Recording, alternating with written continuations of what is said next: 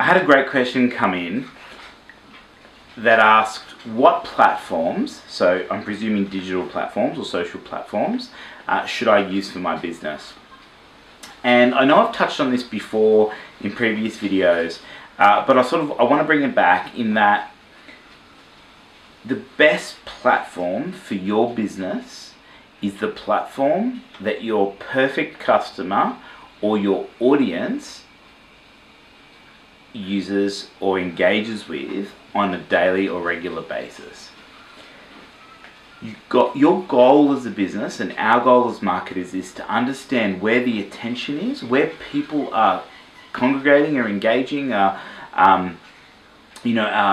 using on a daily basis. Where are they playing? What are they using? And that's the first key, which sounds like common sense, to understanding which platform is best for your business.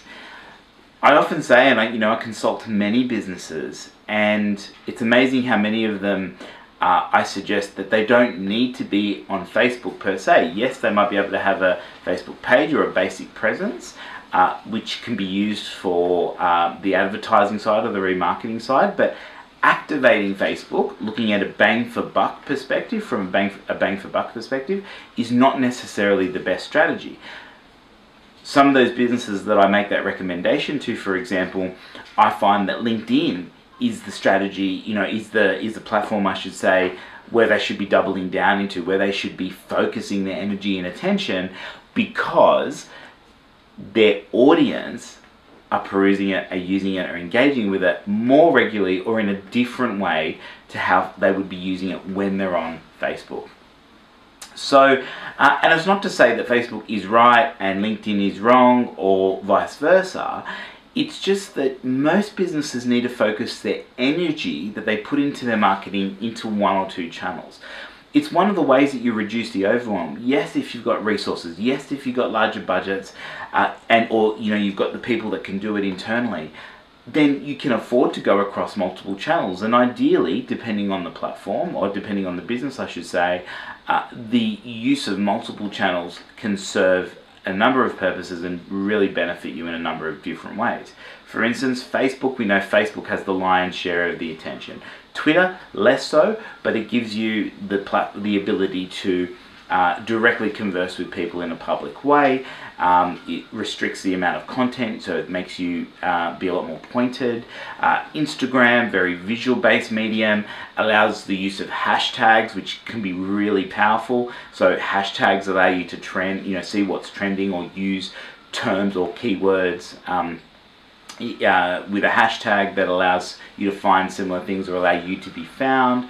LinkedIn, obviously from a B2B or a professional perspective, you can hone in on the types of people, you can hone in on the businesses, the employees, the revenue, and that gives you a really focused channel for business. Pinterest, again, very visual medium, great for SEO, for tagging images or any visual-based items or products you might have. YouTube, obviously incredible, it's the second biggest search engine in the world to Google, and you've got an ability to tag, so that's a keyword opportunity that you've got there.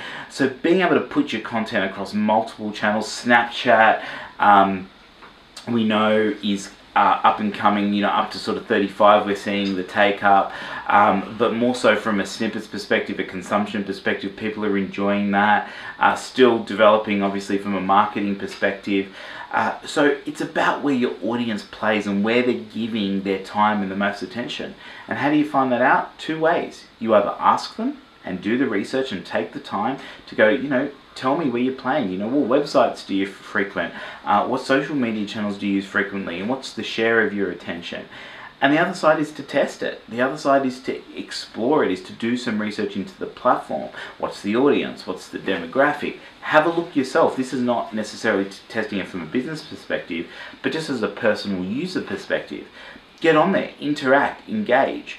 I remember 4 or 5 years ago where business owners and even marketers that I was dealing with weren't even on Facebook, and they were saying, oh well, Facebook, we don't need to be on Facebook.